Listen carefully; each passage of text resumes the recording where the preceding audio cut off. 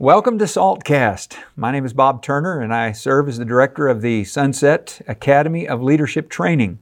It is a ministry that's really designed to help leaders, to provide a resource for leaders to strengthen them in their leadership and equip them to prepare the next generation to lead. And today, we're continuing to focus on counseling. We have David Henniger with us, and I appreciate all that you have already shared, just a wealth of information. And obviously, as we think about the difference between biblical or Christian counseling and the idea of secular counseling, one of the components that comes into that is the use of the Bible and Scripture. And so why don't you, if you would, share with us and our listeners some of the biblical context with which you find passages that relate to counseling or that maybe you use, or at least principles from that would have application in a counseling setting. Yeah. I think one of the big things that we need to address first, and Christian counseling has come under fire, some from especially Christian movements that say, well, is this really of God? You know, is this really scriptural? Should you even be doing this? Yes. Where does the Holy Spirit, shouldn't He be working inside of your life? And to go and seek out some sort of counseling that might not be biblical. Well, and I think the first thing that we need to address with that is, yes, it needs to be biblical. Yes, it has to be from Scripture. Sure. One of the things that I want to address inside of that is the idea of counseling even scriptural. And I think that is. I think that there's a whole wealth of information inside of the Scripture that says that this is something that we should be engaged in. And that we should be pursuing as leaders, as ministers of the Word of God. Okay. One of the big ones that comes to mind comes from Colossians 1:28. Reads like this: He is the one we proclaim, speaking of Jesus, admonishing and teaching everyone with all wisdom, so that we may present everyone fully mature in Christ. One of the things that we don't see the word counsel inside of that anywhere, but the idea of admonishing, it's a Greek word, it's noutheteo, and it's this idea that it's like a father walking alongside of his son to build him up. Sure. And this is one of the ways that I want to view counseling, even from a personal standpoint, is that I want to give advice. I want to walk alongside of my son, and I understand that it's not always that dynamic inside of a counseling room, but I want to make sure that everybody is becoming more and more complete in Christ. Is there any more Christian activity than that, right? I don't think that there is. It's like I want to make sure that people are becoming true disciples of our Lord and Savior. So that idea of noutheteo is very evident inside of a Christian ideal, and that's kind of how I want to view counseling. As we go back into the Proverbs, especially, we see a lot. And I pulled out just one example here, but there's a bunch of them. Proverbs 19:20 says this: "Listen to advice and receive discipline." So this is speaking to me, but there has to be somebody else that's giving it, right? Sure. Listen to advice and receive discipline, that you may become wise by the end of your life. Well, I do want to receive that, but the flip side of that coin is that there has to be somebody that gives that as well.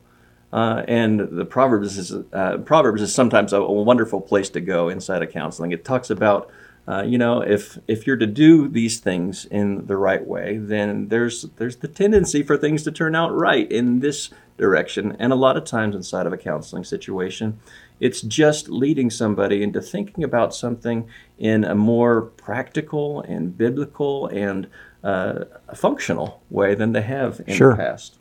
Continuing on, there's a couple more here. Hebrews 10:24 says this: "We must also consider how to encourage each other to show love and to do good things. We should not stop gathering together with other believers, as some of you are doing. Instead, we must continue to encourage each other even more as we see the day of the Lord coming." Part of that encouragement, I think, is leading people in the right direction and building them up into the right way of thinking about things, framing things in ways that are more godly and more scriptural. And this one we all know. All Scripture is given by God. This is 2 Timothy 3:16 and 17. All Scripture is given by God, and all Scripture is useful for teaching and showing people what is wrong in their lives. It is useful for correcting faults and teaching the right way to live. Using the Scriptures, those who serve God will be prepared and will have everything they need to do every good work. I think in the best way of looking at counseling from a Christian standpoint, that's part of what this is.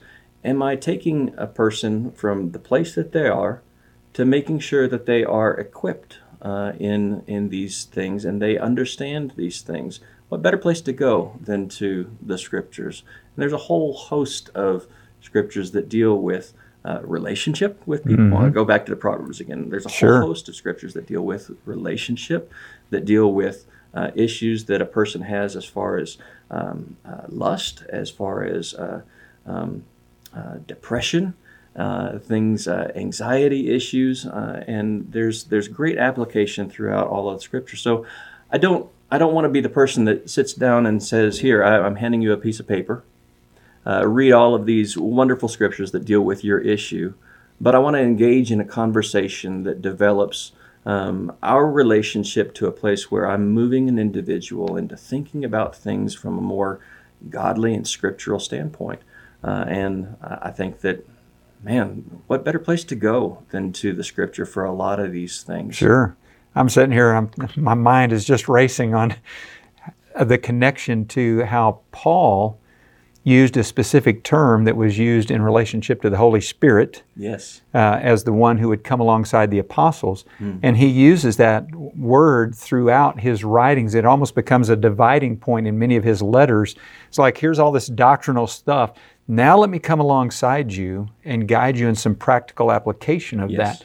And of course, we see it oftentimes translated as urge or beseech, depending on the translation. But the idea is just what you're talking about. It's that whole concept of, I'm coming alongside you. I want to walk alongside you and help you to understand how to live this in your life. Right. Yeah, that's exactly right. I think you hit it. Well, in addition to this idea of when we think about biblical concepts and how the Bible applies in so many settings, obviously, as a person who has a friend and this individual that I'm working with or I'm talking to, and our relationship is good, but I begin to see, okay, there's something going on here. There's a problem. Right. I'm not sure exactly what's going on. I'm trying to find out so that I might guide or help in some way. At what point does an individual feel like, okay, I need to intervene in some way, or I need to find out how to get this individual to seek some counseling that will help them? Right. So what is the appropriate time, or what are the markers that maybe we need to be able to see that says, hey, there's a situation here, you need to find somebody that's going to help? Yeah. This goes back to some degree, I think, to our conversation about understanding my own limitations and understanding what I have to bring to the table might not always be the best thing for that individual or family. I mean, there's a couple of real clear ones in my opinion. If somebody is dealing with suicidal thoughts, right. I mean, that's an immediate indicator for me that they need to go and seek some professional help that potentially I don't have the ability to give them as a lay counselor. Right. And there's also just if there's something that I'm recognizing that's a major mood disorder, or that they're in a deep depression and I can't even begin a conversation with them. I knew a young man not too long ago that nobody could even talk to him because he was so shut down inside and had such a deep depression. What am I going to do in that circumstance? I can pray over him if he'll allow me to. Sure. But at the same time, I need to be thinking about where I need to direct him rather than what I can specifically do to help him in his life. if an affair between a couple is in the place of reconciliation, I might be able to help them with Scripture and talking with them and leading them into this idea of forgiveness. But there's a time and a place to recognize that as a lay counselor, I might need to seek somebody out that has expertise in this. And so there's a big part of this that goes back to what are my capabilities? Where do I recognize that boundary line inside of myself where I've reached the threshold and now it needs to move into somebody else's hands? And there's just a lot of self-awareness, I think, that goes on inside of this. And we mentioned in one of our other sessions, you can't take somebody further than you've gone yourself. Right. So if I haven't dealt with a situation and it's completely new territory for me too, I might not have a hang-up there, but I might not have ever been in that particular situation. Sure. And I just don't know how to deal with it. And I can't just off the fly inside of an hour-long session be searching through scriptures and try to find the right piece of information at that time. So I wish I had a real strong answer for that, other than there needs to be some self-awareness and what you're able to deal with and what you're not, and to recognize that there might be some warning signs, especially dealing with suicide or abuse of some sort, that these are things that need to be dealt with immediately by somebody other than me, possibly. Sure. As somebody who goes into a ministry, or maybe even men who are serving as elders in a congregation, what could they be looking for maybe in their community as far as in situations where they find themselves talking to a friend or maybe a member in the congregation and they're like, okay, this is beyond me. I don't have this ability. And so they're aware that they have this limitation when it approaches this particular situation. What do they need to be looking for as far as a resource of someone that they can turn to? Yeah, this is where it gets a little bit challenging, I think, because I want somebody from my brotherhood that thinks about the Scriptures the same way that I think about them.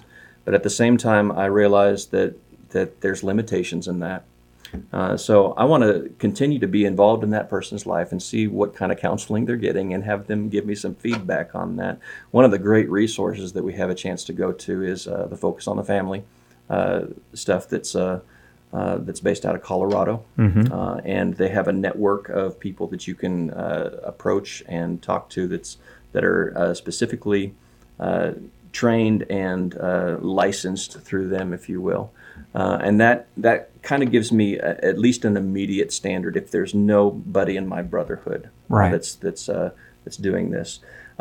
So primarily, I want to go and I want to see if especially if I'm in a larger area, there may be somebody in this congregation or that congregation over there in the Churches of Christ that would that has a counseling service. Sure. And those are the people that I want to begin to go to first, recognizing the limitation of that. I want help for this person, but I want it scriptural, and I want it Christian, and I want it focused in the right direction. In those circumstances, I want to continue to be involved in that person's life, see what they're getting from this person, and see what kind of feedback. And then, but yeah, that's probably the first place I go is that Focus on the Family network. In connection to that, is it appropriate? Would it be appropriate to, in seeking, let's just say, for example, there's no one, but there are counseling services in the community. Yeah. Would it be appropriate to go into a counselor's office to talk to them and say, look, I've got somebody I need to send to you. Can you tell me a little bit about how you would counsel? I mean, is that an appropriate thing? I think so. I think we need to, even people in our brotherhood, I think we need to vet in some circumstances. Okay. To give carte blanche to anybody over somebody else's life, I think is a it's a dangerous thing. Sure. And so I need to be able to go in and be aware of what they're doing and how they're doing it, and use that same wisdom and discernment that I bring to this situation to say, is this something that I would approve of? Right. Yeah. Or that God would approve of, even more importantly. Yeah, absolutely. Well, and I want to build on this. Yeah. I know that our time's running short here, but I want to build on this in our next session and talk some more about how congregations can face a situation where they may need to bring in somebody and hire somebody to be a counselor for them. Yeah. So we'll stop now. Okay. And I appreciate, man, the information is just really invaluable. Right. And I'm thankful for that. And I'm thankful for our listeners and the time that they've taken to join us, and invite you to continue to listen to our Saltcast, as we're going to continue in another session with David and talk more about this idea of counseling and some steps that might help current leaders in approaching this situation in their congregations. Thanks, David. Thank you.